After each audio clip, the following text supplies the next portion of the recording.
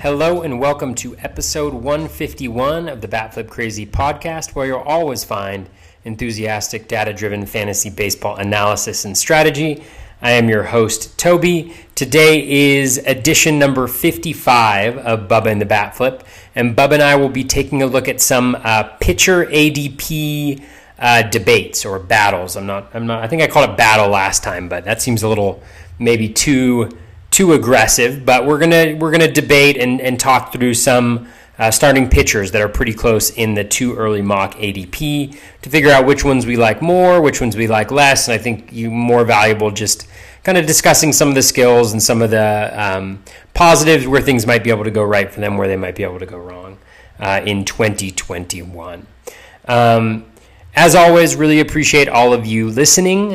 If you do enjoy the podcast, please do leave a rating and review. Always appreciate that.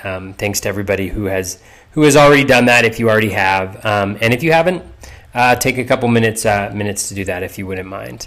You can reach me on Twitter at BatFlipCrazy. Bubba is on Twitter at BDNTrek. The election is coming up. It's on Tuesday. And so again, there's going to be another fun little advertisement for voting coming up in the next little bit. So please do get those ballots in.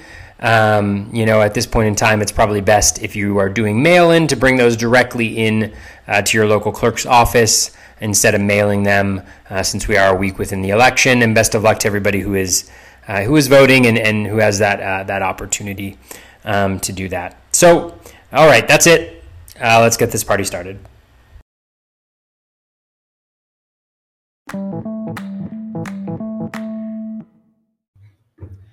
And welcome back, everybody, to another episode of Bubba and the Batflip, episode 55. Going to keep going on some too early mocks, ADP information. Going to go to the starting pitching realm. Last week we did some hitters and positions and compared some young guys and some older guys and whatnot. Then we're doing that in the starting pitching area. Guys drafted in the top 200 picks according to the too early mocks ADP. Thanks to Smata for making that happen yet again, and Justin Mason for putting on the too early mocks. You can find me on Twitter at BDNTrick and my co-host, as always, on Twitter at BatFlipCrazy. Toby, how we doing, man?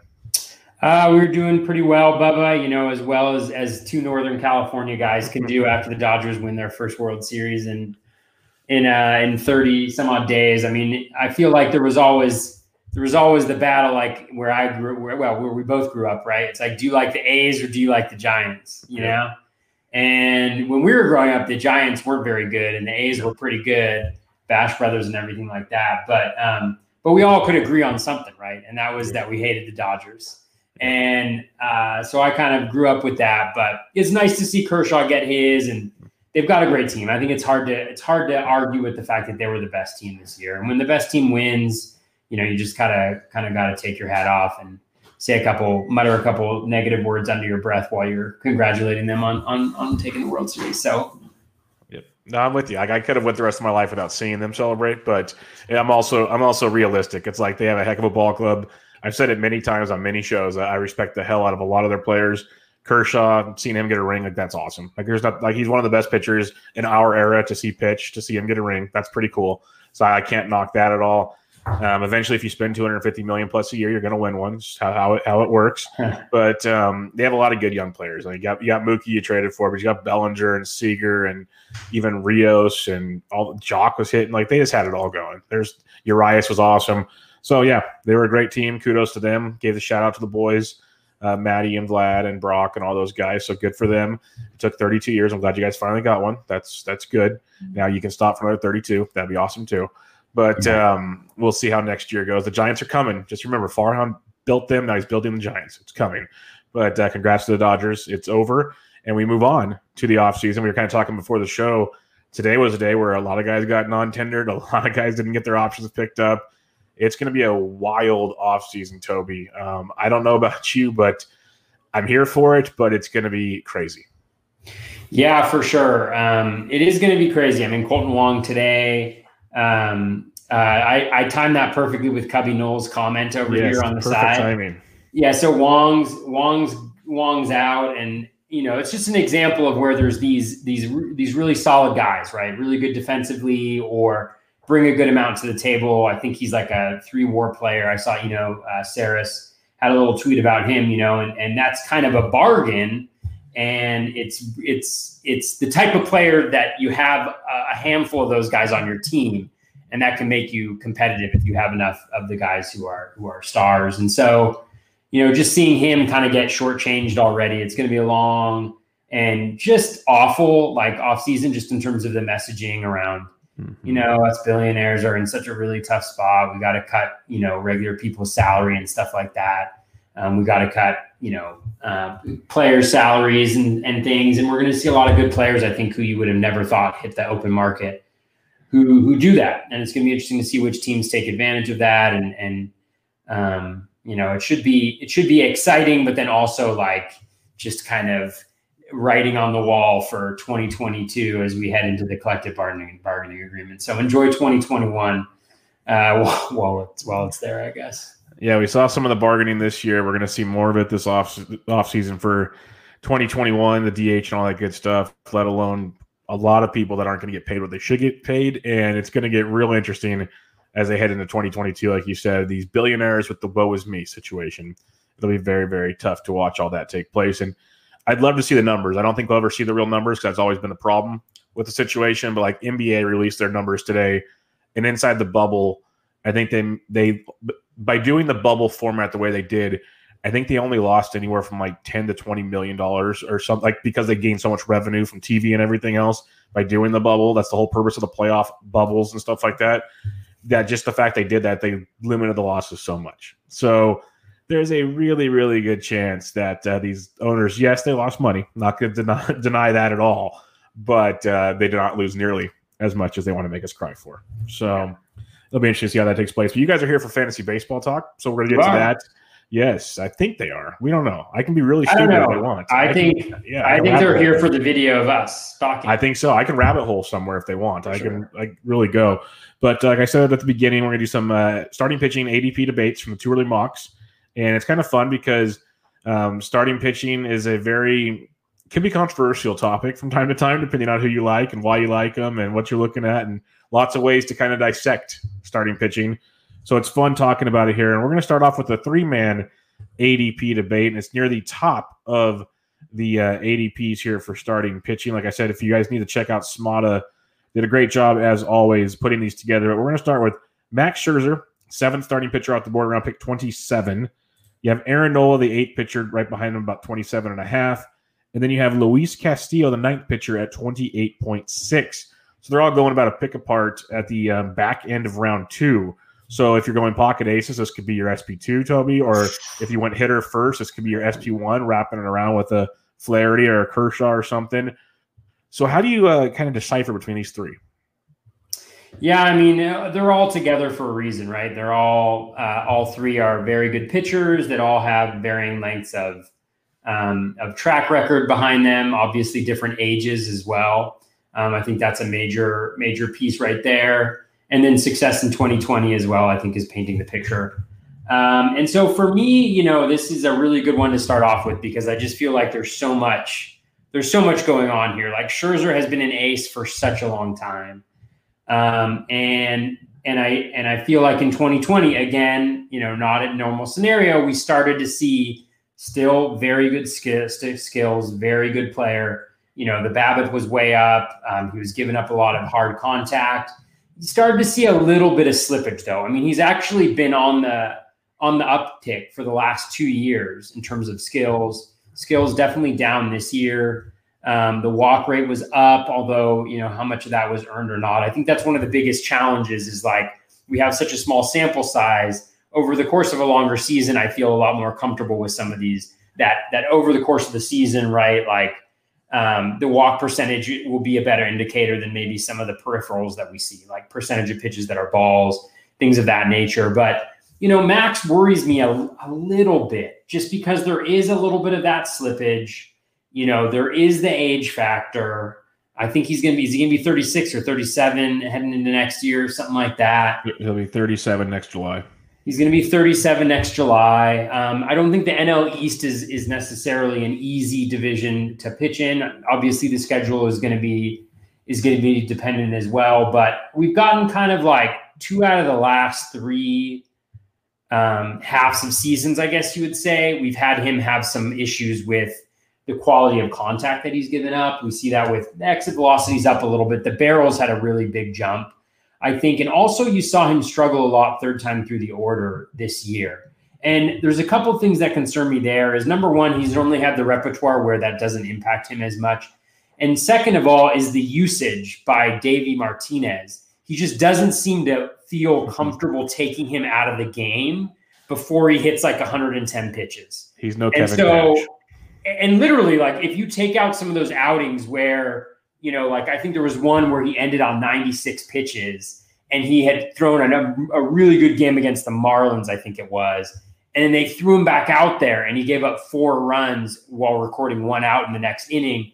So, like, they need to be a little bit smarter there, but I'm just not sure, given his competitive spirit and given kind of just who he is in the landscape of pitchers, whether they're going to be comfortable doing that. So that gives me a little bit of pause. So I actually think out of those 3, he may be number 3 for me.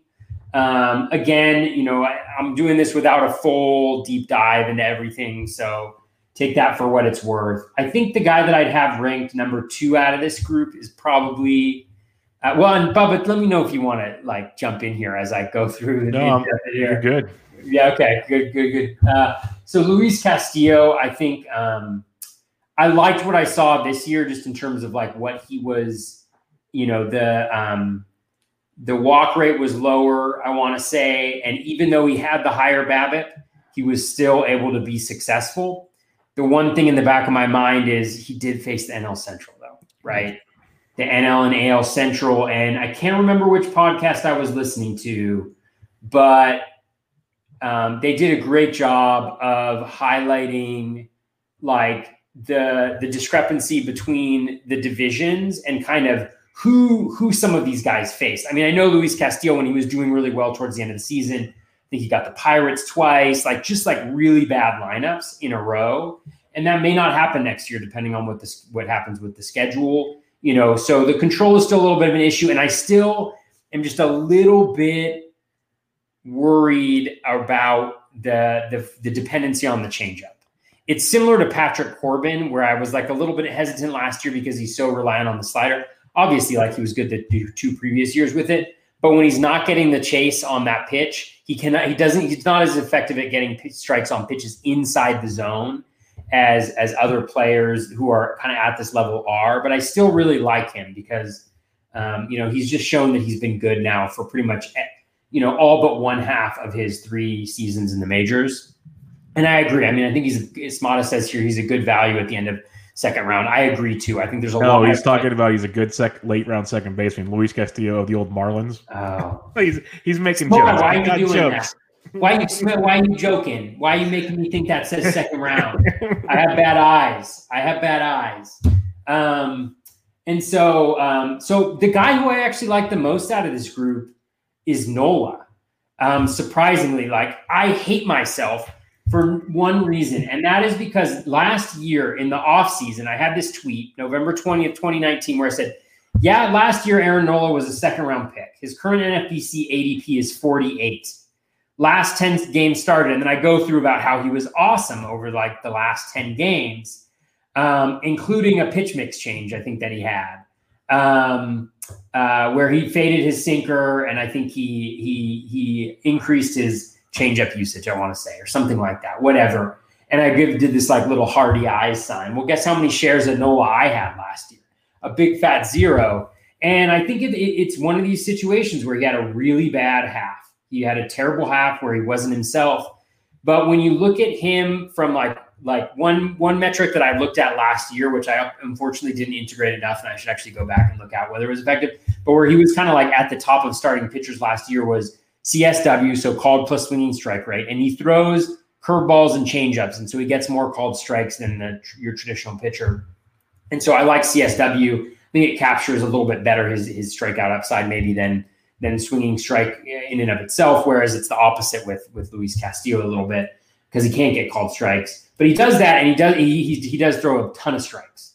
So he throws very few percentage of his pitches as balls, which was made so that walk percentage the first half of 2019 so surprising.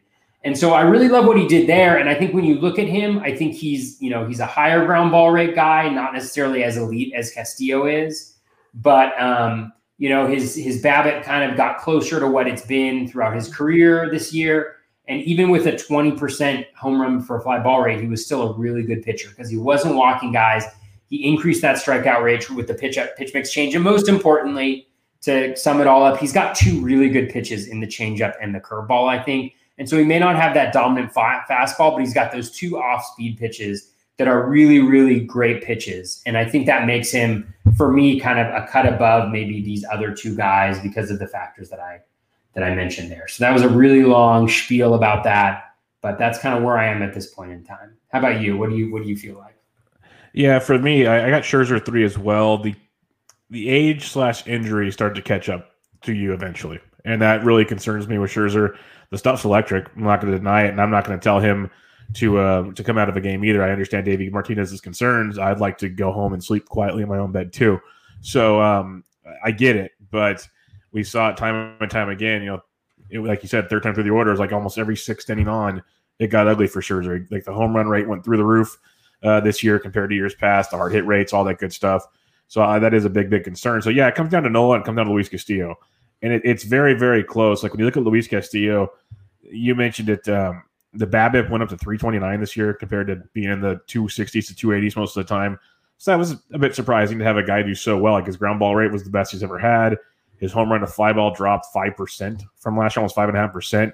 So he kept the ball in the ballpark a lot more. Could be credit to the Central, like you said, facing the Tigers and the Pirates and the Royals and all that good stuff. But, even with all that, a 3.21 ERA with a 2.65 FIP, 2.82 xFIP, he was very good. An xERA, depending on what X stats you want to look at, is like a 3.04. Everything he did said he actually should have been better, which is pretty crazy to look at. His K to walk rate was the best he's had in a long, long time. So the concern with Castillo is always, is he going to walk guys or is he going to get it together? Because the changeup's electric. He still uses the slider 17% of the time, almost 18%. When he uses that sinker and that forcing fastball, it's almost like he needs to ditch one of those two and use the changeup and slider a little more often. That would go a long ways for him. So if the pitch mix can change, and I was trying to see if it was just this year and that's why he had more success. No, it was almost identical percentages of 2019. It's just more location. He was throwing more first pitch strikes. He was throwing it in the zone more. He was getting more swing and miss in the zone this year and less guys chasing the ball. So I think a lot of it could be just the teams he faced. Still a very, very good pitcher. I'm not going to take that away from him at all, but he probably got a little bit of help there. So then it comes down to Aaron Nola, and that is a big boy thing he did this year. 33.2% K rate. I know it's a small sample, but that blew away his best of 27%. That is a big, big move. And that still faces the Braves, the AL East, like not the easiest of lineups. So he was very, very good this year. A K to walk of 25.3% is outstanding. You look at an average against a 205. So he was getting the job done. And there's a lot to like there with Aaron Nola. Ground ball rate was pretty much the same as identical to last year. He actually got more home runs this year, which you kind of would expect with the teams he had to face. But 3.28 ERA, 2.79 xFIP. Like the dude was lights out good. So I'm with you. I think I got Nola the first out of there. I would have no problem taking Luis Castillo. I think in the two early mocks, I actually took Luis Castillo. I had the number, I think it was 2 picks, so pick 15 in round 2. So I'm pretty sure Castillo was my pick. Yeah, pick 29. I took Castillo there. That's fine because Nola in our draft went at pick 22. So he was the last man standing, basically. And I got no problem with that. But I go Nola, Castillo, Scherzer as well. All right. Man, yeah. Great minds think alike, don't they? Yes, they do. Yes, they do. The next grouping here, we got some young guys and one veteran, just absolute workhorse here. 13th starting pitcher off the board, Brandon Woodruff at round pick 44.5. Tyler Glasnow, 46. Lance Lynn, 47. This is a fun one because I have a feeling I know where you and I are going to go here, but I don't think it's going to be the consensus. I'll tell you that much. So how do you break down these three? Oh, man, this one's really tough. I think, I might be crazy, but I would probably have Glasnow last. Is that crazy? That's what I'd have last. I love Glasnow's stuff. I know that's a lazy way of saying it, but I'm not a pitching expert. I can't go Nick Pollock and Paul Sporer down the tunnel here for you, but like his mechanics are kind of wonky at times. Like they showed it a lot in the playoffs, and Eno and them have talked about it. He's so big and so tall. Like the release point's got to be so it's harder to teach basically and replicate. Obviously, he can much more than others, but it's just tough because he's so long and all that. But the biggest thing with him is control. And like you look at him when he's on, he's striking everybody out. But we had so many starts this year where he'd go 4, barely make it through 5 innings because he'd be like 100 pitches because he's walked 4 or 5 guys and he struck out like 9, but his pitch count's through the roof, so he's done. If he can ever harness in the control, this guy's an elite pitcher. Like he's a top 2-round pitcher. I just don't know if he's ever going to figure it out. In this postseason, he looked worse and worse. So I don't know if it's just the postseason blues, but I have him 3rd as well. Yeah, I mean, it's so interesting. Yeah, and he's just got the 2 pitches. And I didn't watch – this sounds terrible. I didn't actually watch, like physically watch a ton of the playoffs this year.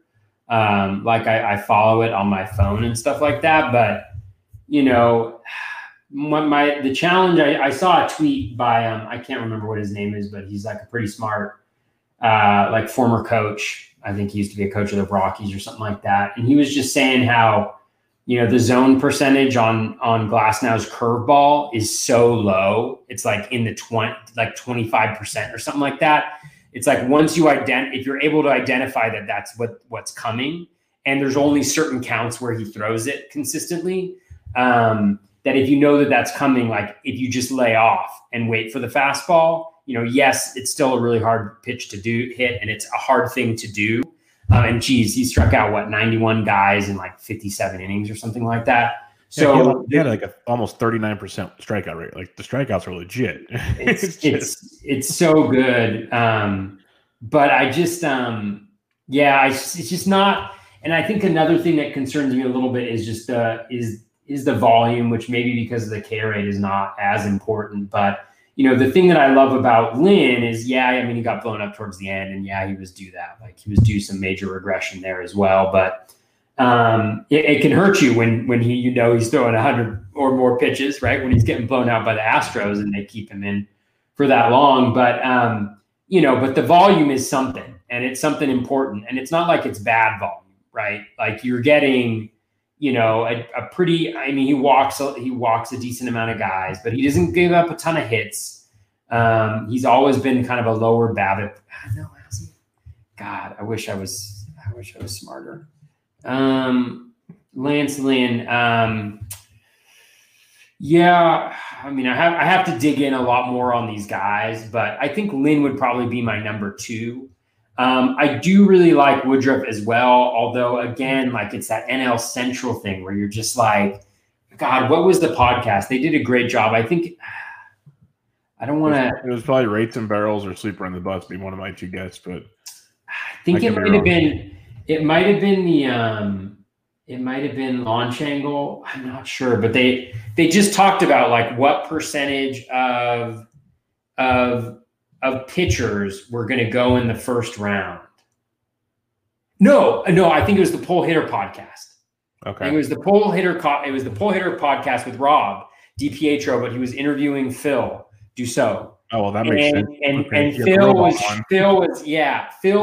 Phil was talking about how he had just been looking at like the impact of the NL Central, just how bad it was. And then you look at what the offenses did in the playoffs, and yes, it's a small sample size, but when you combine it all into one sample, it's kind of like, wow, they did really, really poorly from a hitting perspective. And so was it really a pitchers? And it did have a significant impact ERA-wise on projections, like taking them out of the NL Central. And so that's what's hard with Woodruff. But what I really liked with Woodruff was, he was better, like, again, is it the NL Central or not? He was better than last year. He doesn't walk many guys. He still gives up decent amount of contact, but he's still successful. And he was able to bump up some of the strikeout peripherals, Woodruff was. And he was also able to just, I think, kind of show that he's able to have that, he did it last year, and he seems to be able to have that higher strikeout rate than maybe we would anticipate he would have. Again, is it the NL Central or not? But so that I think is how I would probably rank them. Kind of Glasnow obviously being super high ceiling, but probably lowest floor, injury issues, volume issues. Lynn being kind of like no volume issues, maybe some suspectness on the ratios and whether that's going to continue, but getting you the Ks. And then Woodruff kind of being that happy medium between there, where maybe you're not getting the same volume as Lynn, but I think probably a better pitcher. So yeah, that's, I think, where I'd go right now with them. Yep, we are simpatico on this.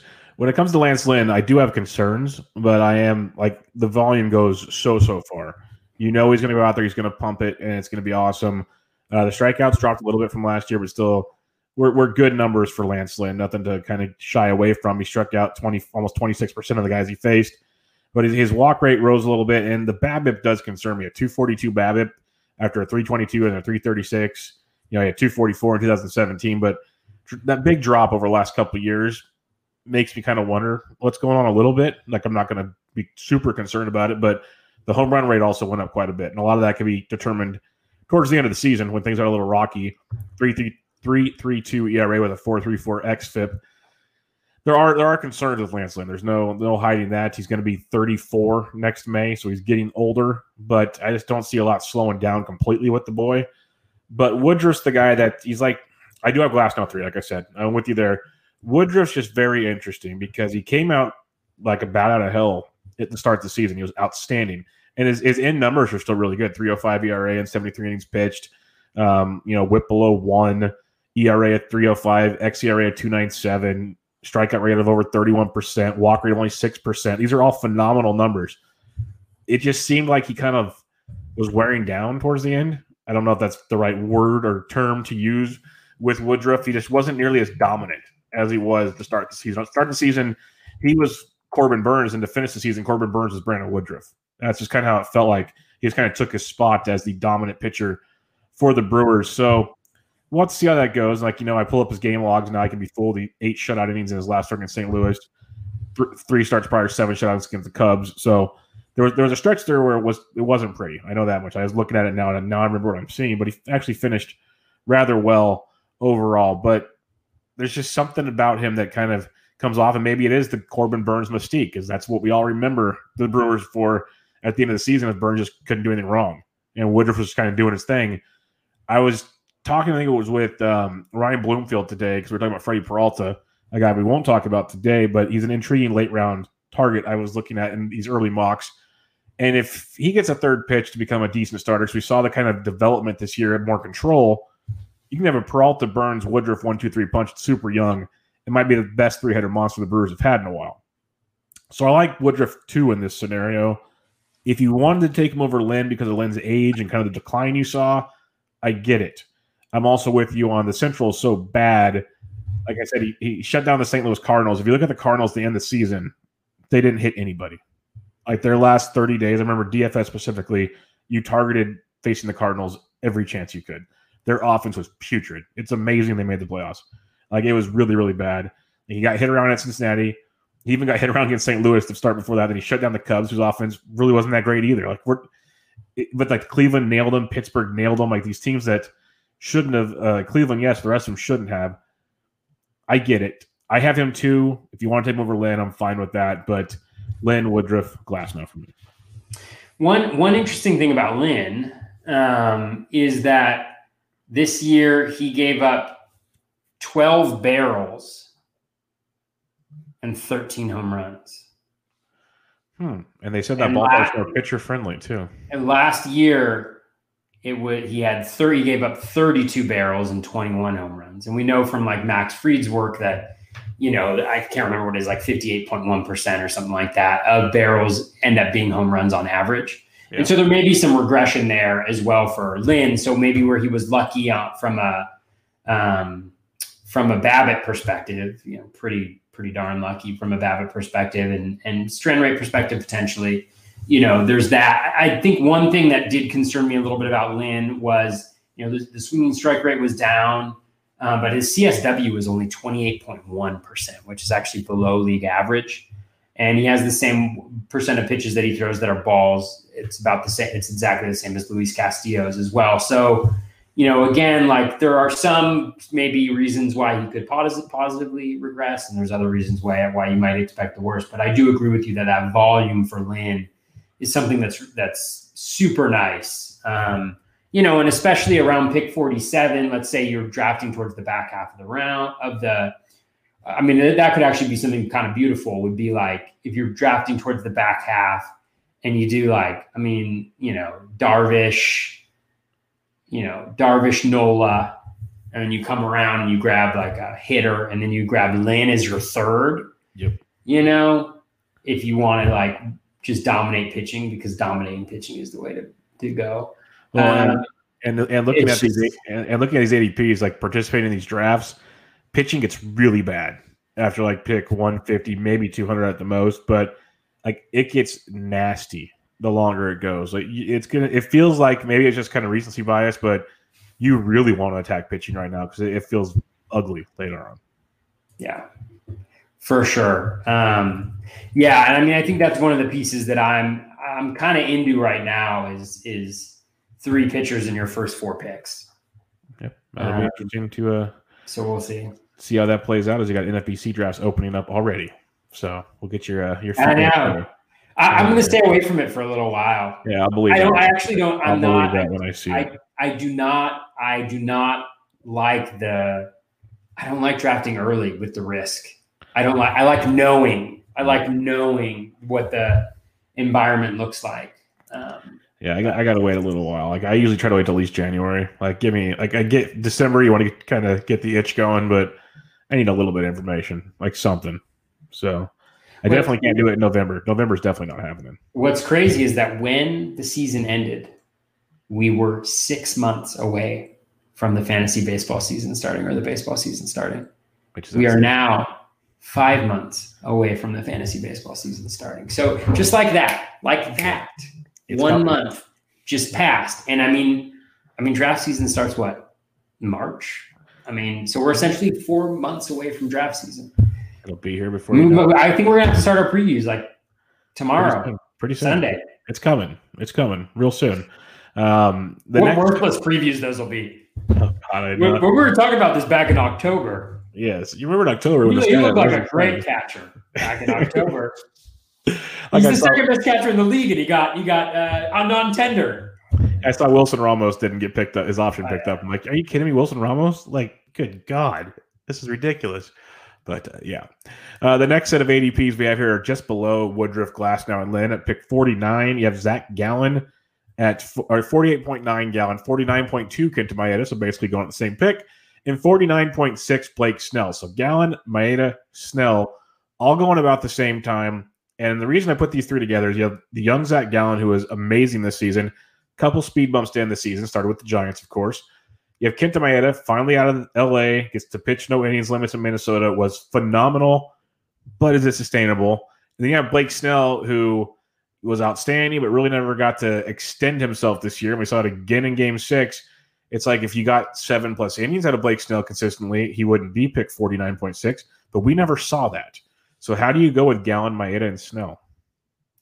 Yeah, and I think we're starting to enter the territory of this. A lot depends on what your other pitchers look like. It always depends on what the other pitchers look like, right? Because there's a couple guys in here. Oh, and before I forget, because we talked about catchers for a second, I just want to tell you, when I saw the list of free agents, it said Jacob Realmuto, and I was like, who is this guy? Who is this guy? I don't even know who this guy is, this Jacob Realmuto. Who on earth is this? Transitioning back to the starting pitchers. So I think it really depends on what you have, because I think Maeda, he had a phenomenal season. He was great. He was wonderful. Everybody loves Kenta Maeda, as they should. Another guy that I didn't have. And there's a lot to love, but then I also think like volume is a major issue, I think, with him, more so than with other guys. He does not go deep into games. He had 66 innings. So again, if you want to multiply that by 3, that's pretty decent. But I think you're looking at like 150 to 180 innings probably from him. And then the BABIP was 208 this year. Strand rate was 80.2%. So you're going to have some regression happening on that perspective. I mean, he does do a pretty good job of limiting the quality of contact, and those walks were absolutely superb. So I think if you have gotten volume earlier on, then I think, he might be a guy that adding him on as, your SP3 or something like that. I'd feel a lot better if he was that for me, as opposed to like my SP2 or something like that. Whereas I think with Gallen, Gallen has been really good throughout his career. He was really good this year. Maybe, the K minus walk rate isn't as shiny necessarily as some other guys, but it's still around 20%. And I think he's like a front of the rotation stud. The team is not going to be very good, which is a little bit concerning. But again, he has that repertoire, that diverse repertoire, which I think is so critical to getting those innings and to being, to being able to get to that next gear too, right? Because I think when we look at the top, you look at the Cole, who has that fastball, he has the curveball and the slider and the changeup as well, and they're all pretty good pitches, right? DeGrom has the same thing. Scherzer for all those years has had those things, same thing. And then for Bieber, what has really helped elevate him outside of like the 1 mile per hour uptick is the development of that cutter to go along with already good, curveball changeup. Or curveball slider. So I just think that gives him that upside. I think that maybe the other guys don't necessarily have in terms of really taking that step into that top tier.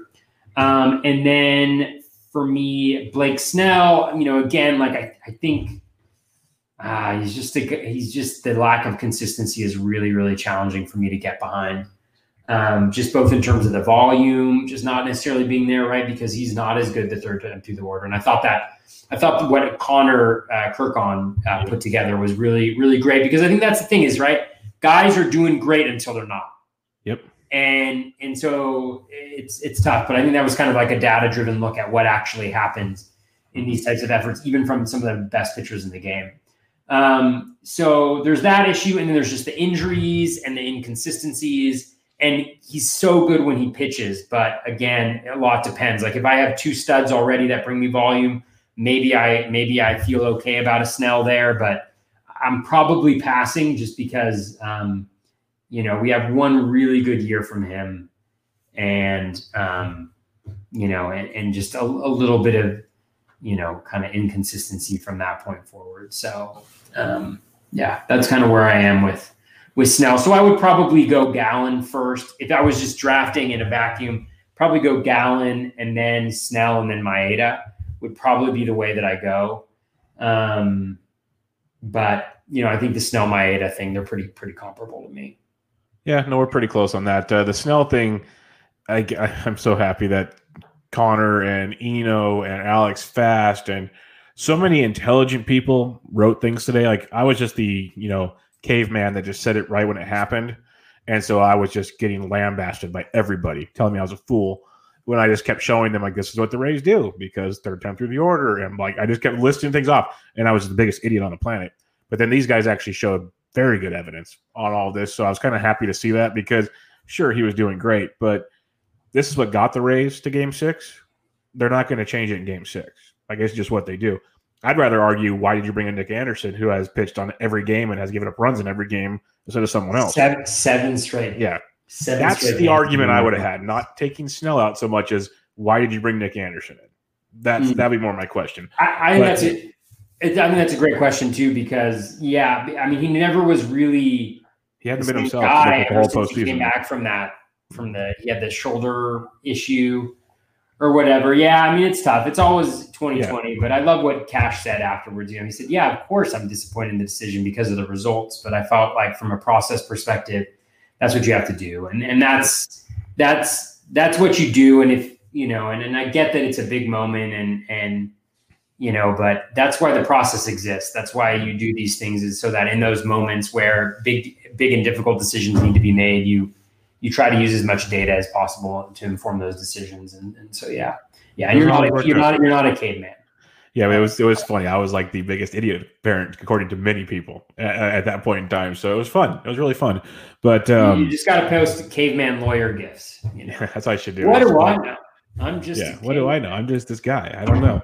Just a caveman. I don't understand your fancy cell phones. Bunch of caveman Geico commercials. So I should have tweeted out.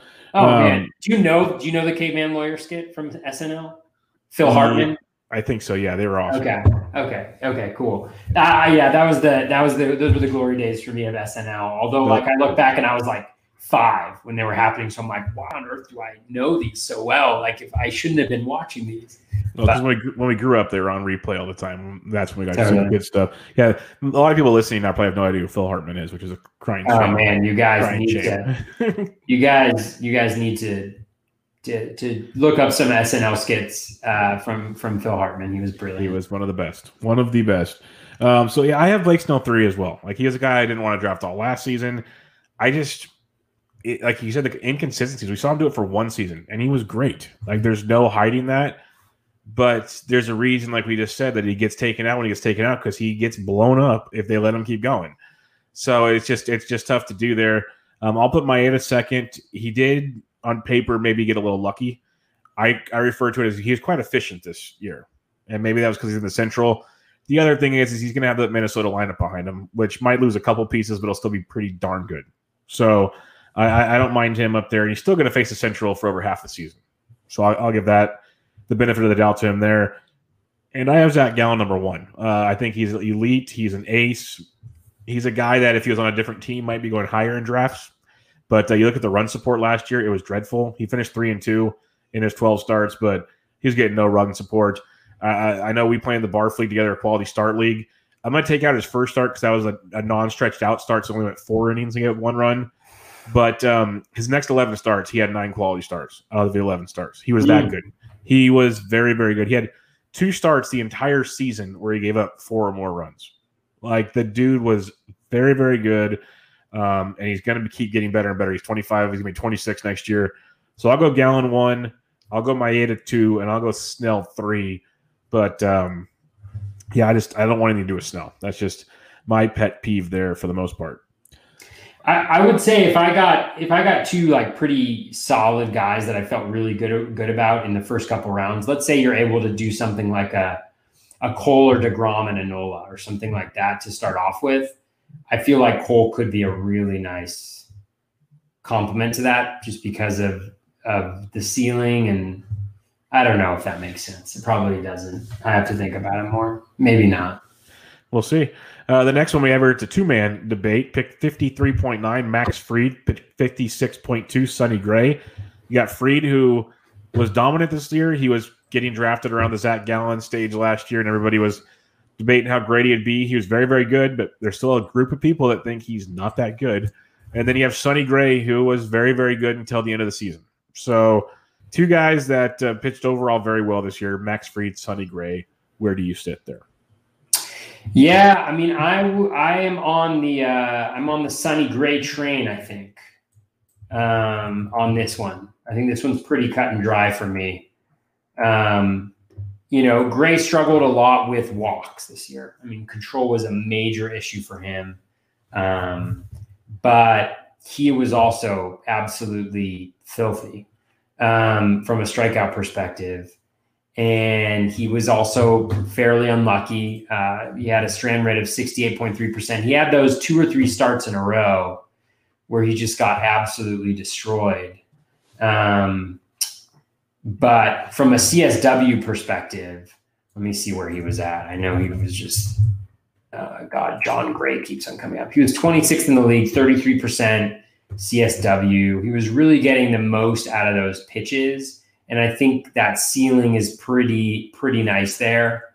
So I'm going with that. I actually think Fried, for me, is maybe a little bit of a, I think he was pretty lucky this year. If you look at Fried, let's see what we got here. A sub 5% home run rate. Yeah, I mean, I think he's a quality of – I think the thing about Fried is he's a quality of contact guy. Mm-hmm. That's what I think he's becoming more for me, is like he's a guy who's going to have pretty solid ratios, I think. Because he does. Yeah, I mean, I think with a little bit more K upside, but yeah, he's got that hammer. He's got the hammer curve, which really limits contact, and guys just don't seem to hit the ball well on him for his whole career. And I think that shows up in a lot of the StatCast metrics as well. So I think the ratios can be decent. I just have a little bit of a question about the strikeout rate. Because,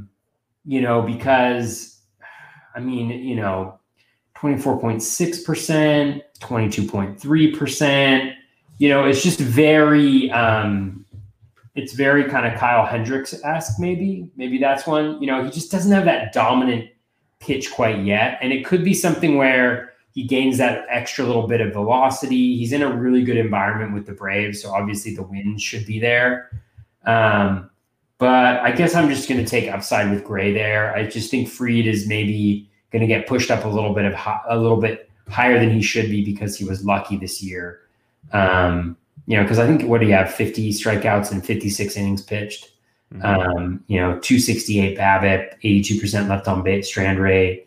He actually had a decent number of walks too, which has always been a little bit of a thing for him. So yeah, there's a little bit too many warning signs for me around Fried of some regression from this past season, where I would lean. I think I will not be taking Fried probably where he's going to go at all. Yeah, I'm a big Fried fan. His price tag is getting a little difficult, but you nailed it with the quality of contact. That's his bag, basically. He wants to keep the ball down in the zone. The ground ball rate's very, very high. Barrel rate, only 5 barrels this year. He had 21 last year and 3 in the previous years. Barrel percentage of 3.3%. We look at launch angle. That's what I'm thinking that stood out to me. 6.4 degree launch angle this year, 4.3 last year. That'll keep the ball in the ballpark. That's pretty simple. That's why he doesn't give it the long ball very much. Even a 2.25 ERA with 2.97 xERA, so 23.8% hard hit rate. I think a lot of it is just kind of digging in on him briefly here.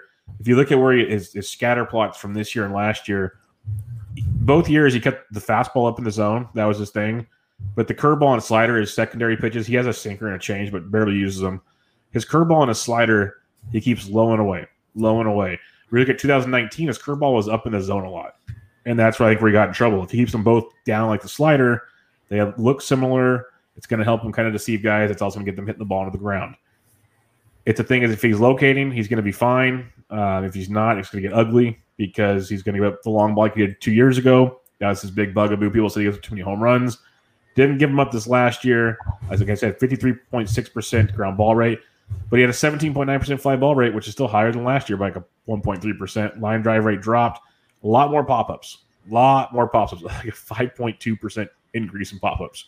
So wherever that 5.2 evens out next year will tell you exactly how his season does. Because the other stuff will pretty much stay in line. I don't think he's going to get like an 8% pop-up rate again. So you got to see where that lands. If it lands on the ground ball side of things, you're groovy. If it lands on the fly ball side of things, maybe not so much. So that's where it's at. So I'm with you. I'll have Gray over Fried.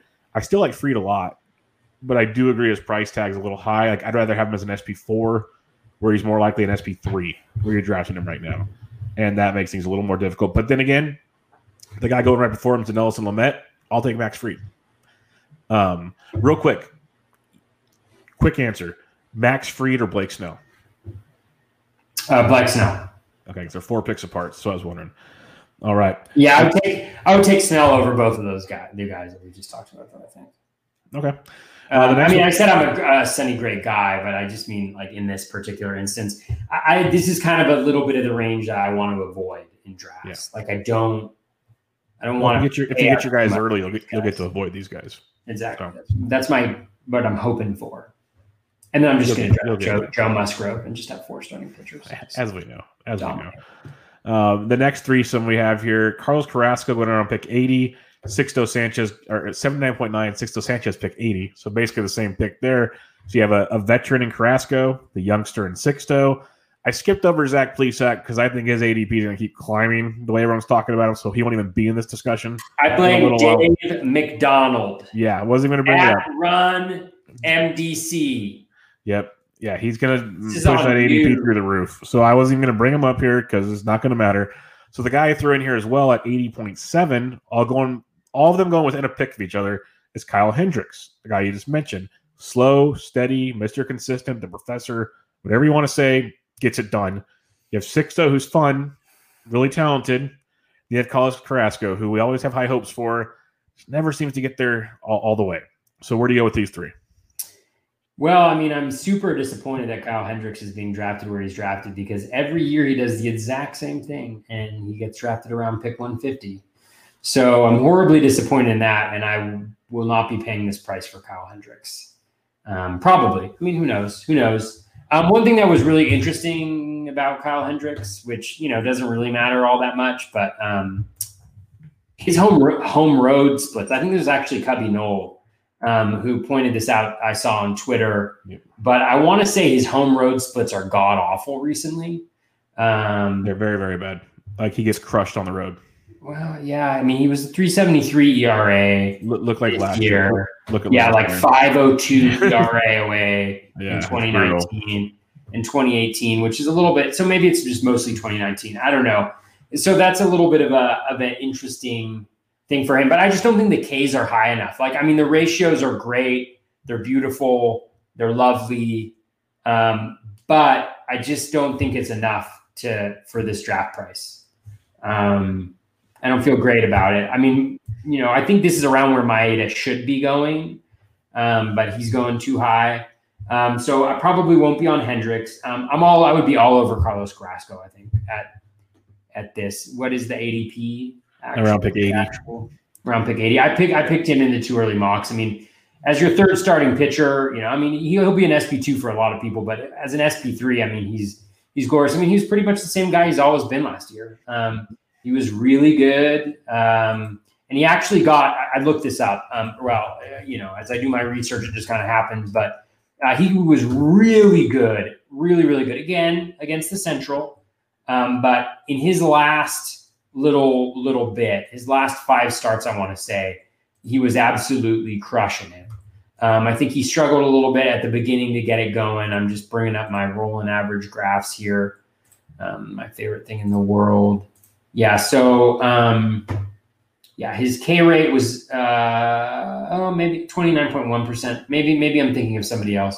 Anyways, it was the walk rate. The walk rate was elevated this year and he got it down the second half of the year. The O swing also went way up, 37%. So we started to get people to chase out on pitches outside the zone, which I think has always been a really critical part of him. So again, I think he's going to be the same guy that he's always been based on what I saw this year, which is, he's going to get lit up in a couple starts a year. He's over the course of the full season. He's going to be a really good guy. And again, remember before he had leukemia, I think, right? Yes. Before he missed that season, I mean, he was being drafted around the 2-3 turn, in 15 team drafts. He was going around like kind of late, like 30, pick 32, 33. And if he's that same guy, I mean, I think this is a really big value to be getting him right here. So depending on how his ADP adjusts, I mean, maybe I'll just wait and grab him a little bit earlier than he normally goes as a third starting pitcher. Maybe I do need to get into some of these drafts. No, stop it. I'm just kidding. No, you're not. That's I would go Carrasco. I would go Carrasco Hendricks. I have no idea why Sixto Sanchez is going here. It's the hype train. It's for real. I don't understand it, people. I really don't. I know his pitches look really good. I know he's young. I know he throws it really hard, but so does Dustin May. You know what I'm saying? And like, yes, there's great. I mean, the swinging strike rate at 12.8% is great, but he has not shown the ability to strike guys out yet at this level. And again, I don't know his minor league stuff, but here's his minor league strikeout rates, guys.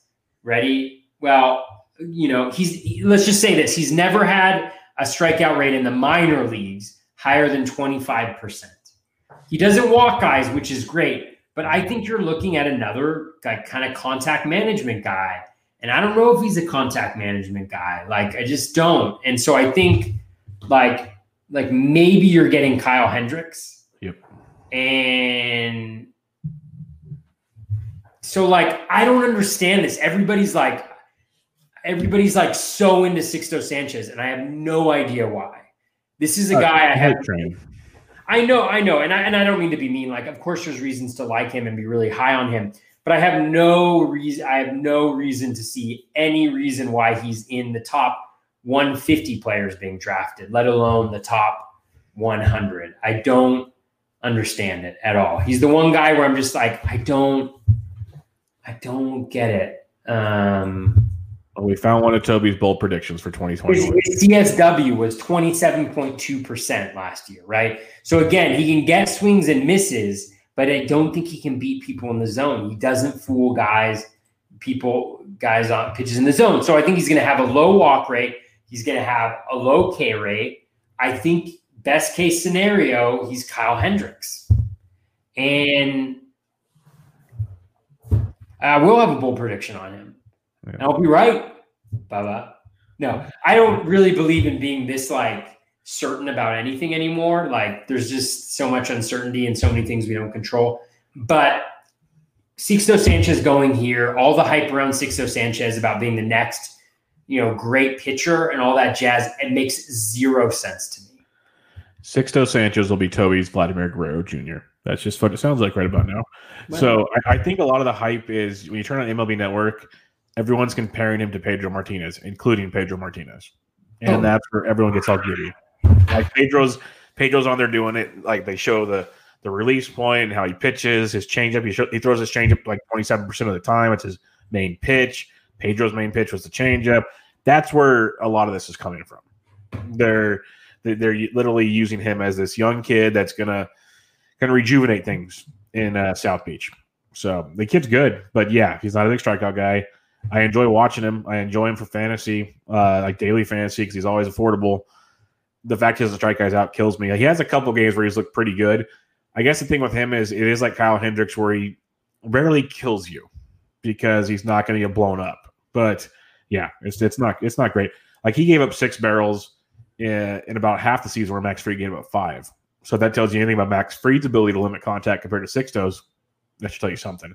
But yeah, I like Sixto a lot, but I'm not going to pay this price for him. I paid for it in the too early mocks to kind of play with it and see where it went. He went anywhere from pick 62 to 101. Let's put it that way. So there's a lot of ranges depending on where you're drafting. Yeah, looking back on it, I would not have picked him at pick 62. It was just one of those I didn't think he'd come back to me. Probably wouldn't have, but I probably would have been better off not worrying about it. The guy I want here is Carlos Carrasco as well. I like Kyle Hendricks. I'd have Kyle Hendricks 2, Sixto 3. Basically the same guy, but we've seen Kyle do it more than once.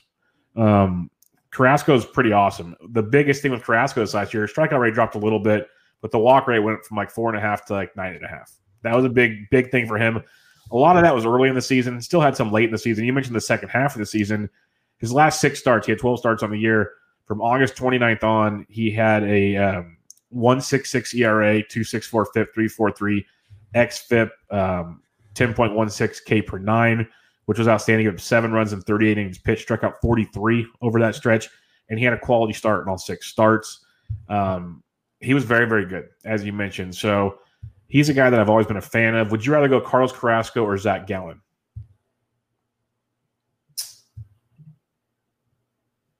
That's a good one. I think there's a lot of similarities there. It's too good of a question. I'm not going to answer it. Carlos Carrasco or Lance.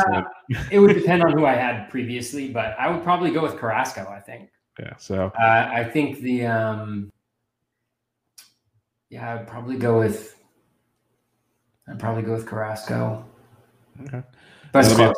It's very close. That'll be a fun one to watch. Now I'm going to make the executive decision here, and we're going to do the rest of these debates next week because we have a lot of listener questions. Oh, so man. I want to get together. For those of you who tuned in to find out who we like more, Jose Barrios or Dylan Bundy, Sunday. Be there. Yes. So there you go. Cliffhanger for you. Sixto Sanchez needs another secondary pitch. His slider's god awful. Well, I mean, not god awful, but 12.6% swinging strike rate on his slider. What does it have? It has an 85.1% in zone contact rate. Also needs to fade the sinker. Yeah. He needs to fade the sinker big time. He needs to go change up fastball very well and develop the slider. I'm 100% with you there. Yeah, I mean, it's just one of those. It's tough. I would have to look into it a little bit more, but the sinker does generate a 70.6% ground ball rate, so that's obviously huge. But it doesn't get the swings and misses as the 94.4 in zone contact rate. So if you threw the 4 seams, the Ks would probably go up. So would the home runs probably, but he doesn't walk a lot of guys. So that actually, to me, seems like a change he could make that would be really good from a fantasy baseball perspective. But, they did hit his four seam pretty good. But I think he should do that. If he did that, I think he could be really good. Okay, well, there you go, Sixto. When you're listening at home right now, Toby says if you develop that pitch a little better, that you could be very, very good. Sixto, this is what you got to do. Ditch the sinker, four seam high, change up low. Yes. Develop and then the slider, you're going to have to work on it. It's better than Paddock's, but it's just not there yet. It's not there yet. All right. Smada has a question. I think we should probably answer it. Yeah, I'm trying to reload his too early mocks page, and it's not working for me right now. Okay. He's a relief pitcher. I know. That's why I was trying to work, and it froze on the starting pitcher. So I'm trying to get there. When I get it reloaded, we will ask Smada's question. But we'll go up here to Jordan, who had one earlier in the podcast with the questions in the league setup next year. Should dynasty leagues delay startup of drafts? I think it's up to the. I think you can go either way, right? I mean, it's just a matter of appetite for variance, because it's like situation. Yeah, it's like the reason why people like drafting, I think, early on is number one, just to get familiar with the player pool and to do all that stuff. Similar to why you'd want to maybe draft early on with a dynasty, but with a dynasty, it's more like. You feel like your knowledge may be better than what the market has, but it's also like a lot of people who are really into it who are drafting early. And then, it's higher variance. So in like an overall competition like the NFBC, you want that higher variance because you want to do well in like an overall, right? You want to be able to get those value picks, but at the same sense, you can't avoid the injuries. You can't avoid those guys whose value changes because of roster shifts or things like that. So it just is a matter of, I think, your appetite for variance and risk and so I think you can go either way. It just kind of changes the dynamics of the league. And then the other question Jordan had is, are your rankings based off of 5x5 or roto or points? I do 5x5 roto. That's how I base mine. That's how I play most of my leagues. Toby, how do you go about yours? Yeah, absolutely the same. Every single one of my leagues last year, except for one league that was two leagues that were OBP and one that was points are 5x5 roto. So that's what I'm thinking. That's the way I think about life. Sounds good. All right. Smada's question. Why should Corbin Burns be in the top 30? Or where do you have Corbin Burns? His exact phrasing is, okay, but really, where do you want Corbin Burns and why is it in the top 30? Of starting pitchers. Yeah. He's going to be starting pitcher eligible eventually. Yeah. I think that I would definitely have him ahead of. So I'm just going from the 30th SP. Definitely have him ahead of Luzardo. Definitely have him ahead of Wheeler. Wait, Smada, do you mean 30th overall or top 30 SP? I think he's talking about in the top 2 rounds. I think that's where he's going. Yeah, Smada, tell us. What are we working with here? I think that's where he's going because I've heard a lot of guys talk about moving him up. Overall, 30th overall. Oh, 30th overall. Yeah. I can't do that. I can't do that. Would you take him ahead of Clayton Kershaw and Walker Buehler? Well, I think the challenge with him is going to be volume, right? I think the most innings he's ever thrown is one. Corbin Burns was incredibly good. He was so good last year. And I think you could definitely merit it. I don't, but whatever, behoove or something, anybody who does push him up that high. I mean, the ceiling is incredibly high. I just think that my question is like the volume, right? Like what's the, let me see the minor leagues. Last year he threw 71 innings. The year before that he threw 126. 116. So I think the max innings you're probably going to get from him is 120. It's a joke. I missed the joke again. Smada's making me look bad. The Luis Castillo second base versus second round. It's a joke. All right. Smana's not joking. He's just trying to draft with you and get the inside track. I would have him though. Like I think like him and Snell are pretty comparable for me. That's fair. Yeah, my biggest thing with Burns is his talent level's pretty self-explanatory. The guy's outstanding. But my thing I'd take SD over Burns, by the way. That's your question. Yeah, I'll take SD there. But I'm sorry, Smana.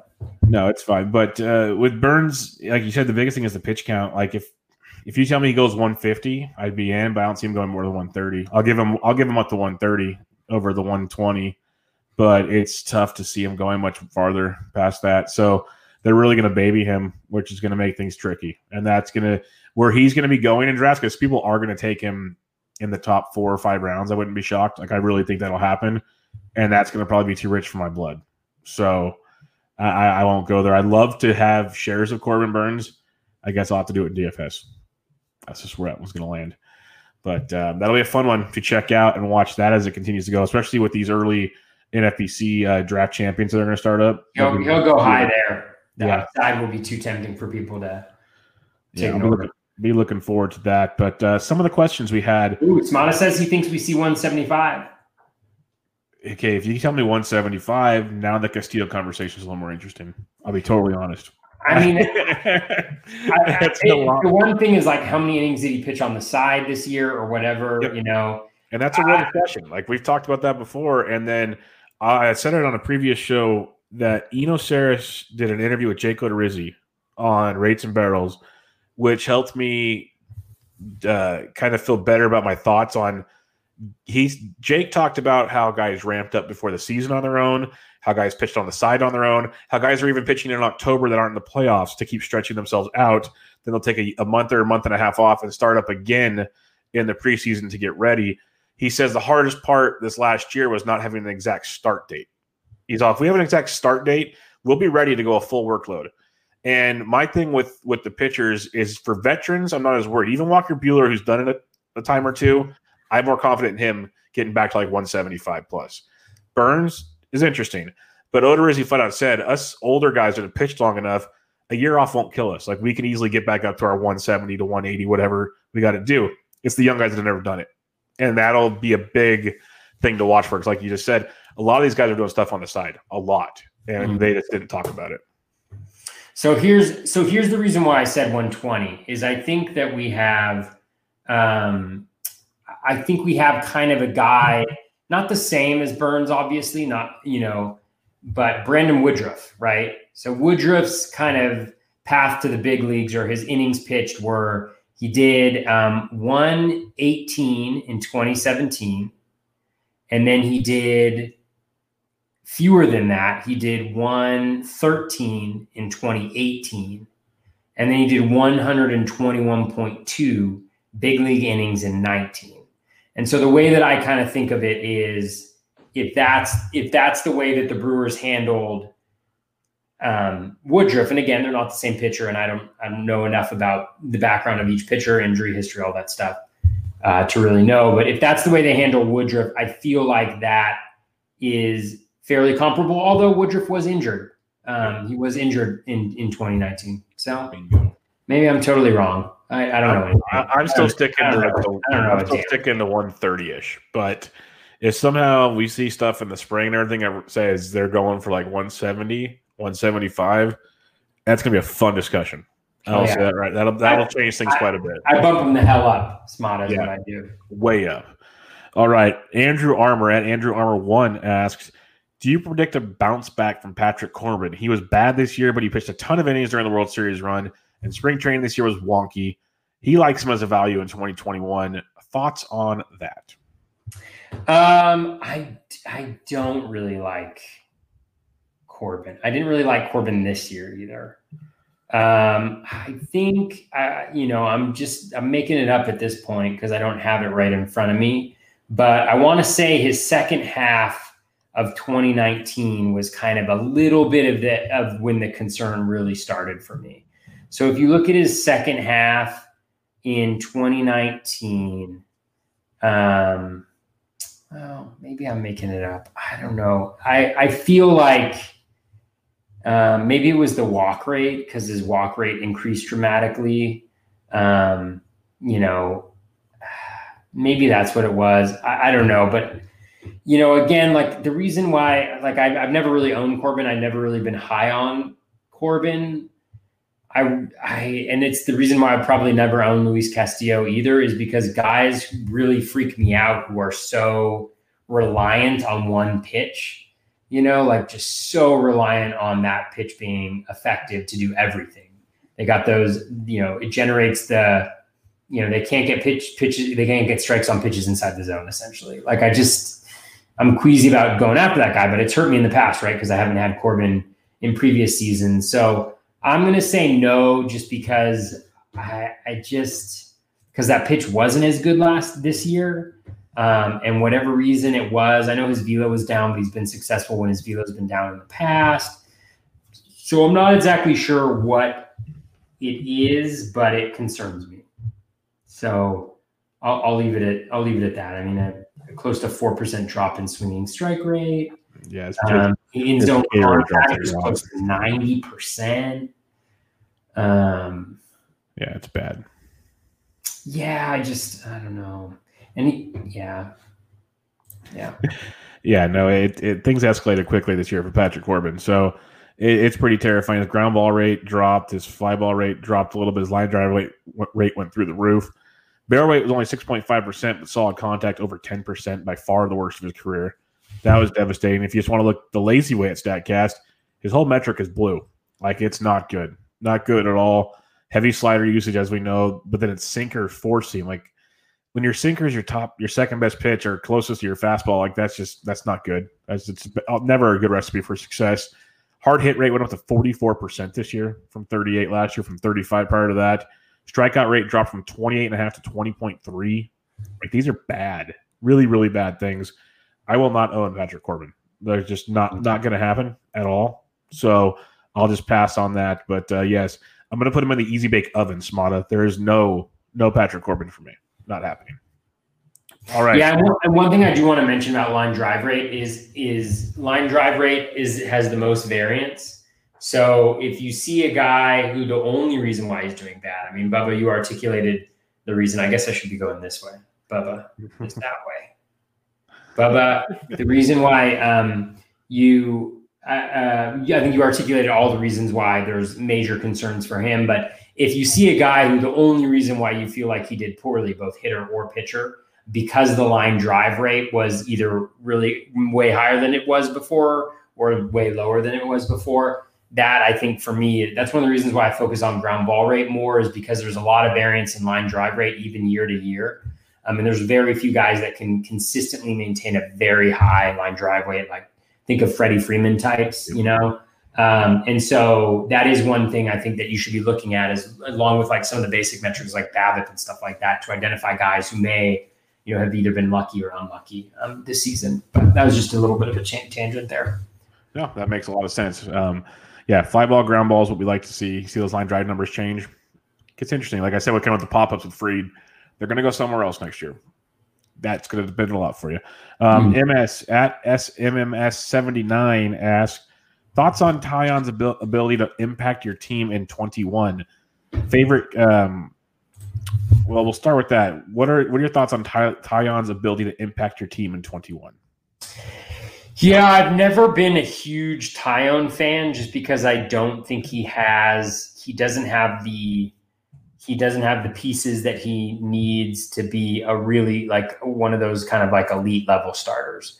Like, just as an example, 2018 was clearly his best year, and 179 strikeouts is great, but, in 191 innings, strikeout rate that year was below league average, 22.8%. He didn't walk guys, which he's always done a really good job of limiting walks, because he does generate a decent number of chases on pitches outside the zone. So a lot of it depends on price. I generally stay away from guys who are his ADP page is down.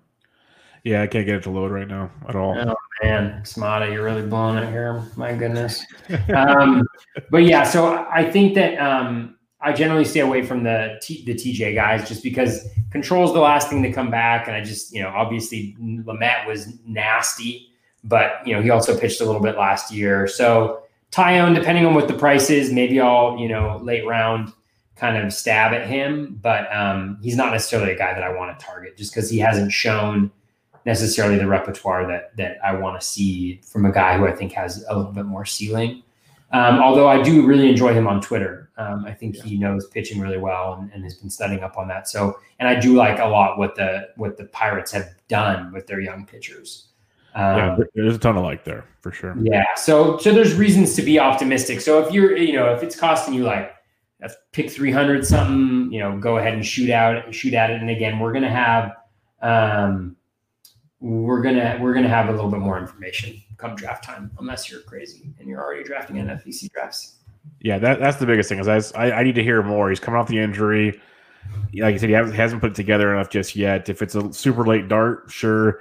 If you're in like a 50-round best ball and you want to take him late, okay, like I get it. But there's so much more I'd rather gamble on at certain points in time. Like, why already go with a guy that might be injured or coming off an injury when you can get someone else to take a chance? Like, give me Mitch Keller over Taillon if you want to get weird about stuff like that. I know they're probably going a little bit different, but that's where I would go. His other question is, do you agree with the idea that pitching falls off kind of fast? We kind of talked about that. It seems like you need at least 2 starting pitchers in the top 85-ish for a top-tier staff, especially in a head-to-head. Do you kind of agree with that? I'm assuming you do. Yes. I mean, I think you need 2 starting pitchers in the first 30 picks. I'd say at least the first two rounds. I'll say first 60. You need at least 3 out of the first 4 to be starting pitchers to compete in anything. See, I laugh about it, but I can't argue with him. He freaking wins, so it's not like I can.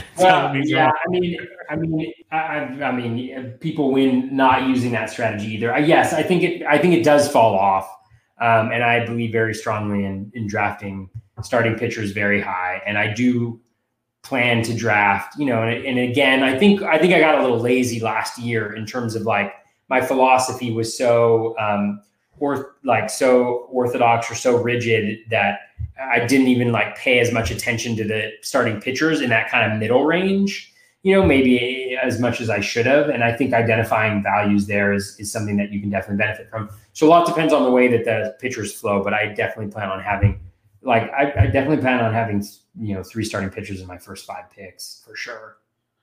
Yeah, no, that seems just like 15 team league, that is. All right, ADPs are back, so we got some more to go off of here. Dave Petroziello, frequent listener of the show, he has a question for us, and let me find Alcantara. There he is. He asks, he's a big Alcantara guy, Sandy Alcantara. He loved him this year, but is there profit potential at the early mock ADP? The ADP is 111.4. That's a pretty high ADP. Do you think there's profit value there at that point in time?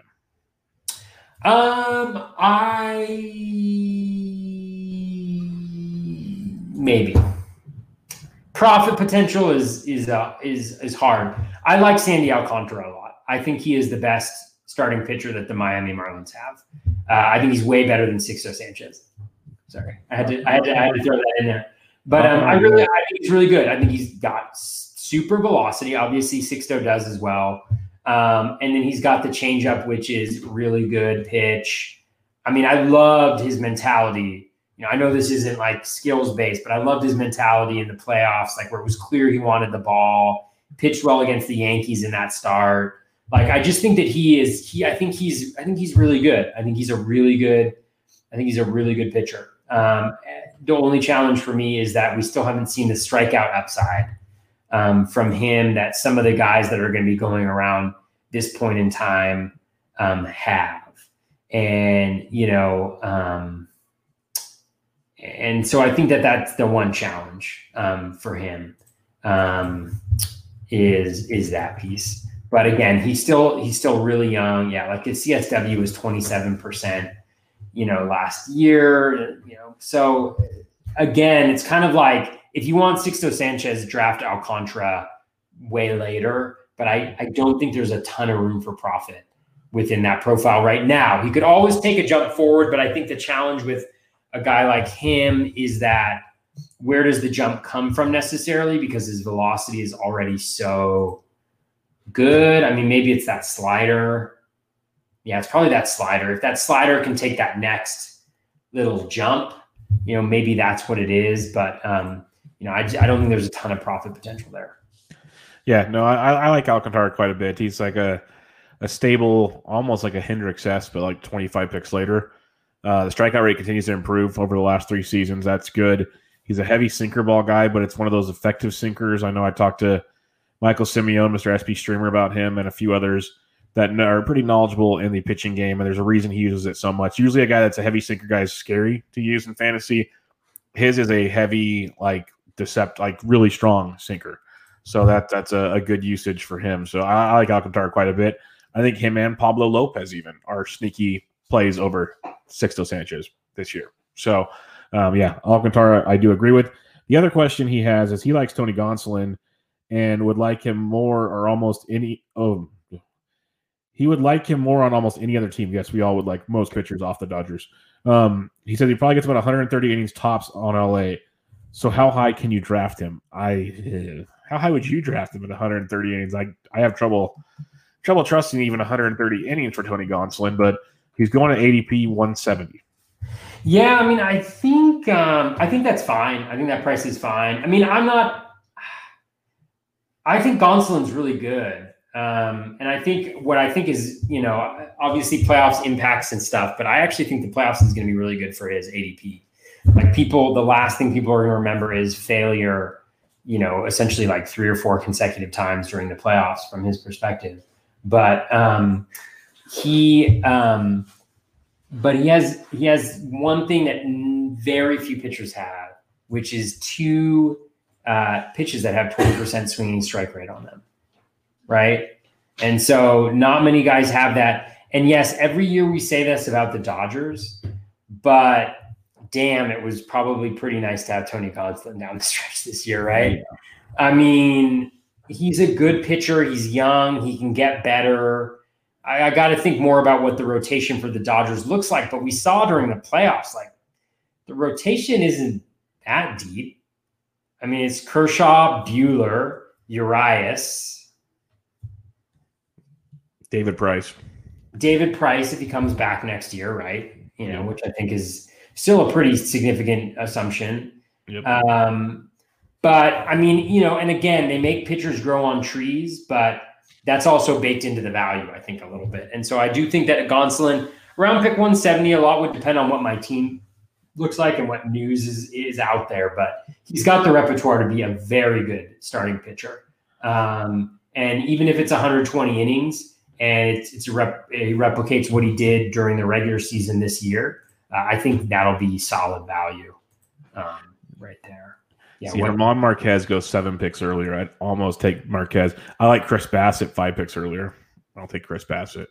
But Tyler Mahle goes 15 picks later. I like Tyler Mahle. But there's some interesting ones. That's an interesting grouping of pitchers. Yep. It may even. Well, we discuss some of them next week. Yes. Those of you who are into cliffhangers. Yes, we might. Michael Simeone, SP Streamer himself, he asked, and I forgot he asked this before I said the comment earlier. He says, crazy that he prefers Pablo Lopez over every other Marlins pitcher. And I kind of agree. Like I was talking about earlier, his home road splits are a little concerning the last couple of years, but he's lights out at home. He's getting better on the road. But, barrel rate dropped this year. Strikeout rate went up to 24.6. There's just a lot to like about him. And he's one of those guys, when you fire up the microwave, it's all red, exit velo, hard hit rate, all the stuff you want to see. It's very, very strong when it comes to Pablo Lopez and the developments he's made. His ground ball rate continues to climb up to almost 53% this year. That was a thing of beauty. I really like what you see out of Pablo Lopez. His zone swing rate gets better and better.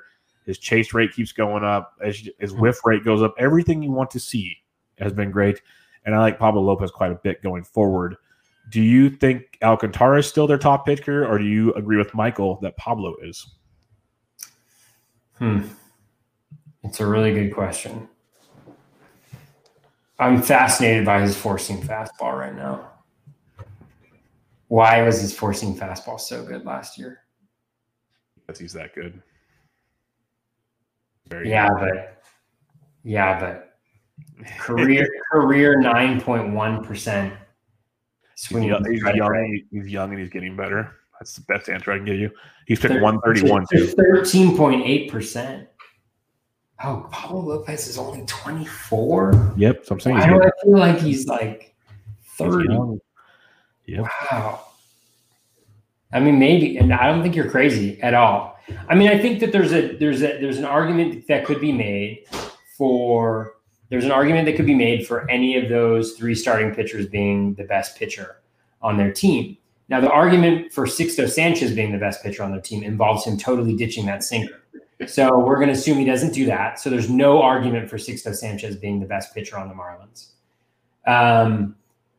Yeah, I mean, I'm actually very impressed. This is the first time that I've really dug into Lopez. I'm really interested to figure out what that four-seam fastball. What is the issue there? And I expect SP Streamer to write an article on Rotographs explaining to me, if he has not already, and if he has, he can send me a link to that. But I want to know why, with a 0.4 mile per hour increase in that four-seam fastball, why it was so much better this year. Maybe it was just the fact that he threw the changeup so much more, and maybe it tunnels well with it. I don't know. But it's really, I mean, it's a very impressive profile. I have no idea the profile was that good. I had him on a couple teams too, but the thing is, if I had a guy on my team and he was good, then why even investigate why he was good? All right, Toby, I'm giving you 2 minutes for this one because you could talk about this guy forever because you love him and you're going to draft him everywhere this year. But at TAGATES 99 asks, are we buying a Musgrove breakout? Of course we're buying the Musgrove. Yeah, so I was like, you only get 2 minutes here.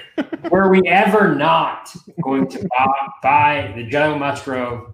Here's a quick little thing about Joe Musgrove, other than the fact that he had a 41.7% K rate in his last 5 starts this year. 12th in the league, including some relievers in CSW across the full year at 34.6%. Better than Denilson Lamet, better than Dylan Bundy, better than Aaron Nola, better than Kenta Maeda, better than Frankie Montas, better than Jack Flaherty, better than Garrett Cole, better than Sonny Gray, better than Lucas Giolito, better than Clayton Kershaw. All right, that's one stat for you. I actually haven't looked up this other one. And then he still has a really great percent of pitches that are balls. So I say this over and over again, but like Joe Musgrove needs to be 93 to 95 miles per hour, and he will be very good. And he needs to avoid injury, and he's never been able to do that. Is this the year? I don't know, but I certainly plan on finding out. Okay, we had 3 other questions, but they're going to be guys we talk about next week, so I'm going to hold those for next week. I hope people don't get mad, but J-Dub, Glaber, and Daniel Mendelson. You have 3 questions that we'll talk about next week for sure. And the other thing I want to check real quick, I know you sent out a tweet. You have a lot of questions too. Oh my goodness.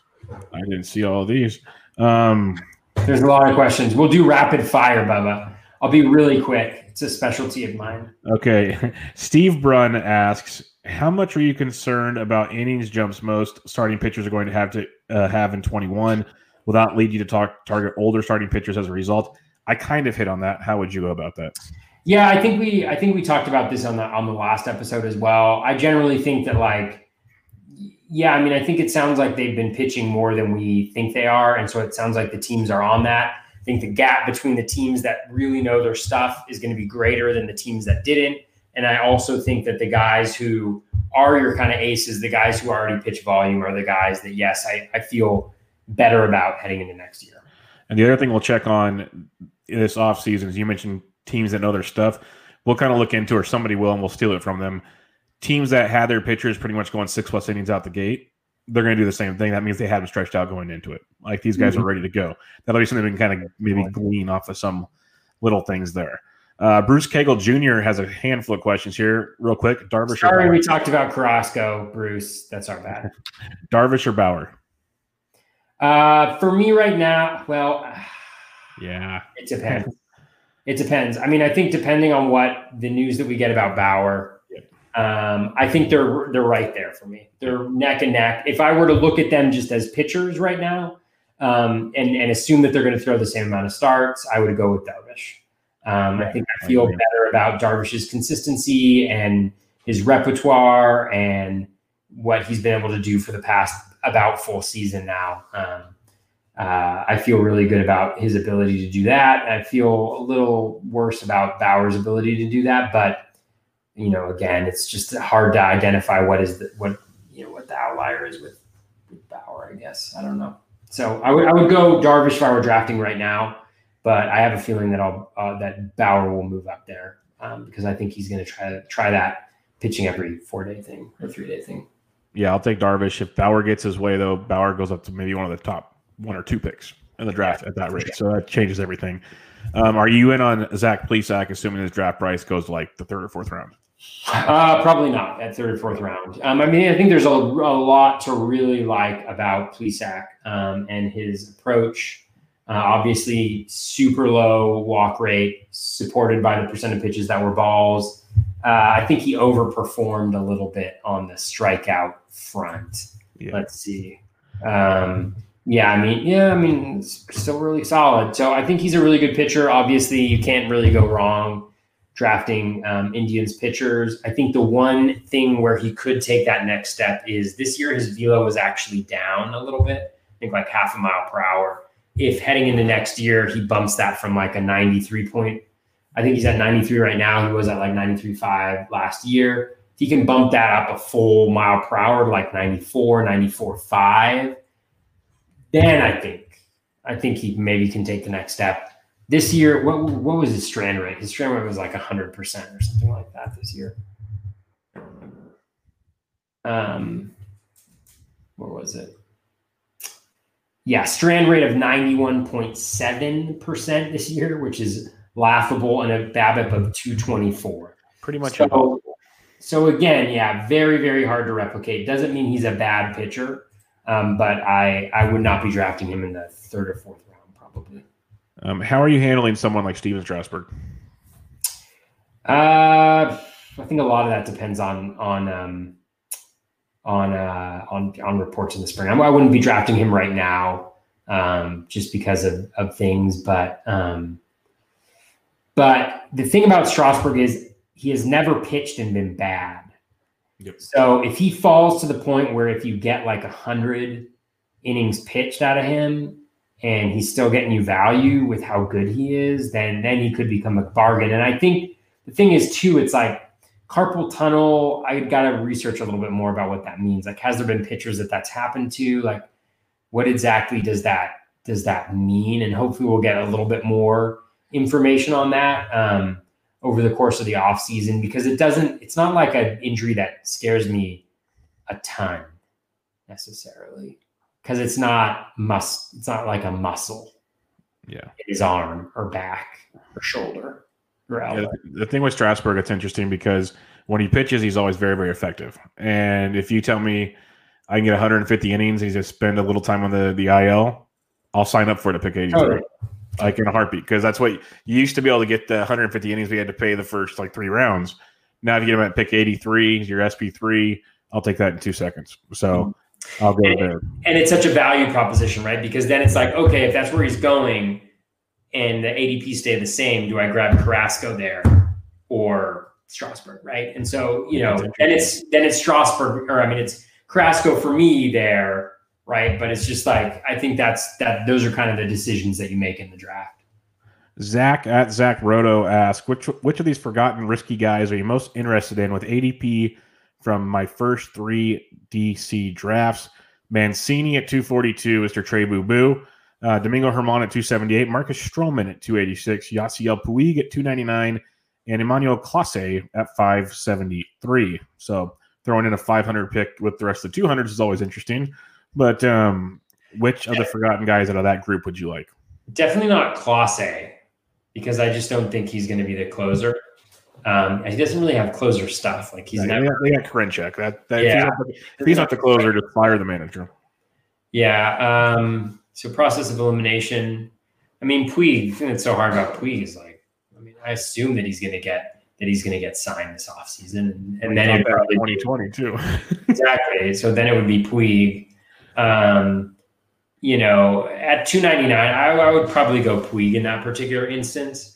I have to learn a little bit more about Trey Boo Boo and his, his comeback there, like what is the prognosis there and things like that. I mean, these are the challenges. I mean, I feel like these are the types of questions that you work out as you draft some of these teams sometimes, but I would love to know the answer to them before I head into drafts, which is why I'm hopefully going to wait a little while to do that.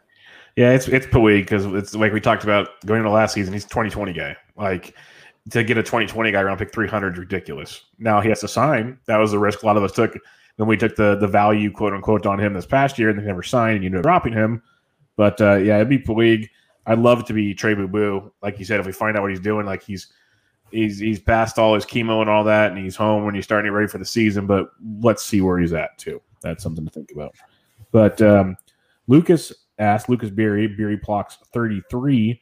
Where would you slot in Max Scherzer, assuming you had a draft today? He's what SP on your board? According to the Too Early Mocks, he's a 7th starting pitcher off the board. We already said we'd take Aaron Nola over him, maybe even Luis Castillo over him. So where would you take Max Scherzer?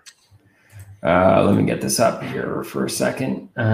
This terrific resource created by Smada. So I would have him. So yeah, I would have like Cole, DeGrom, Bieber, Darvish, Bauer, Giolito, Nola.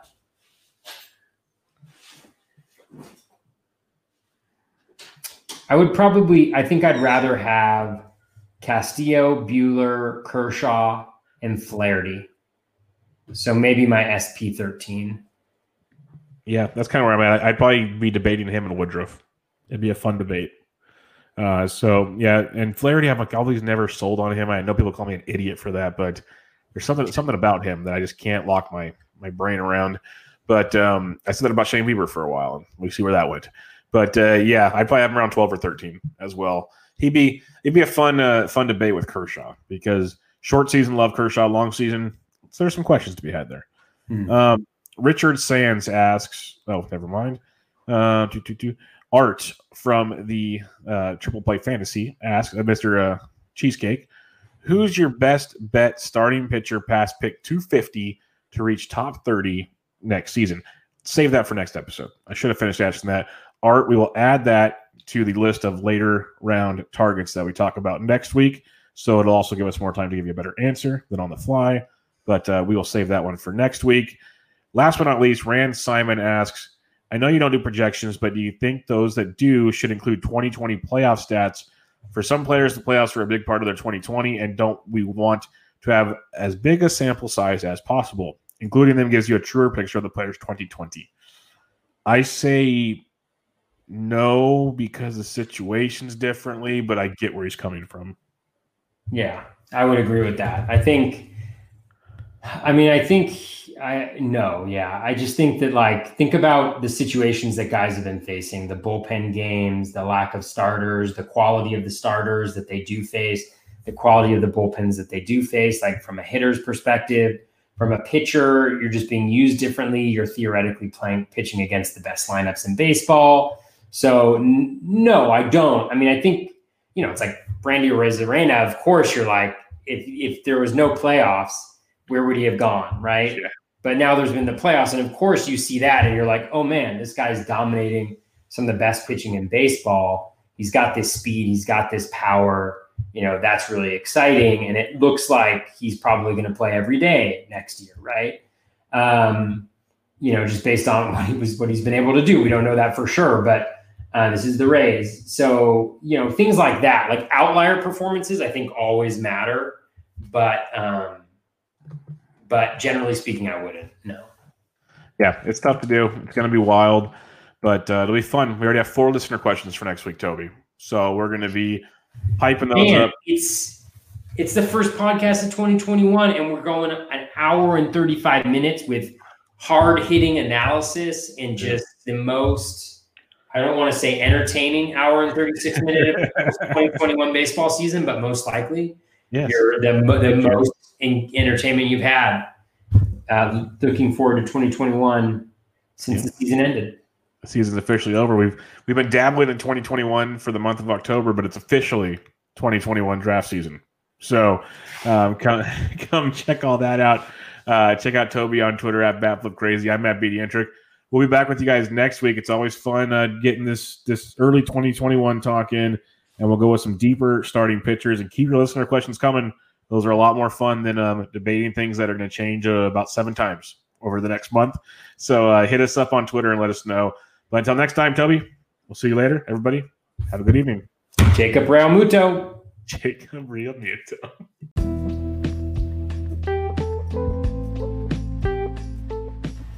That's going to wrap us up for episode 151 of the Bat Flip Crazy podcast. Thank you so much for listening.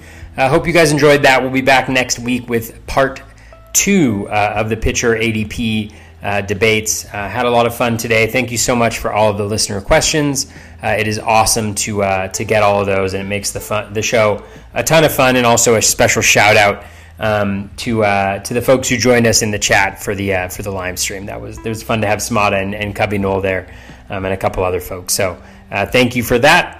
We'll be back on Sunday with that next episode. In the meantime, best of luck with all of your voting research. Best of luck with all of your voting, and take care and be kind to one another.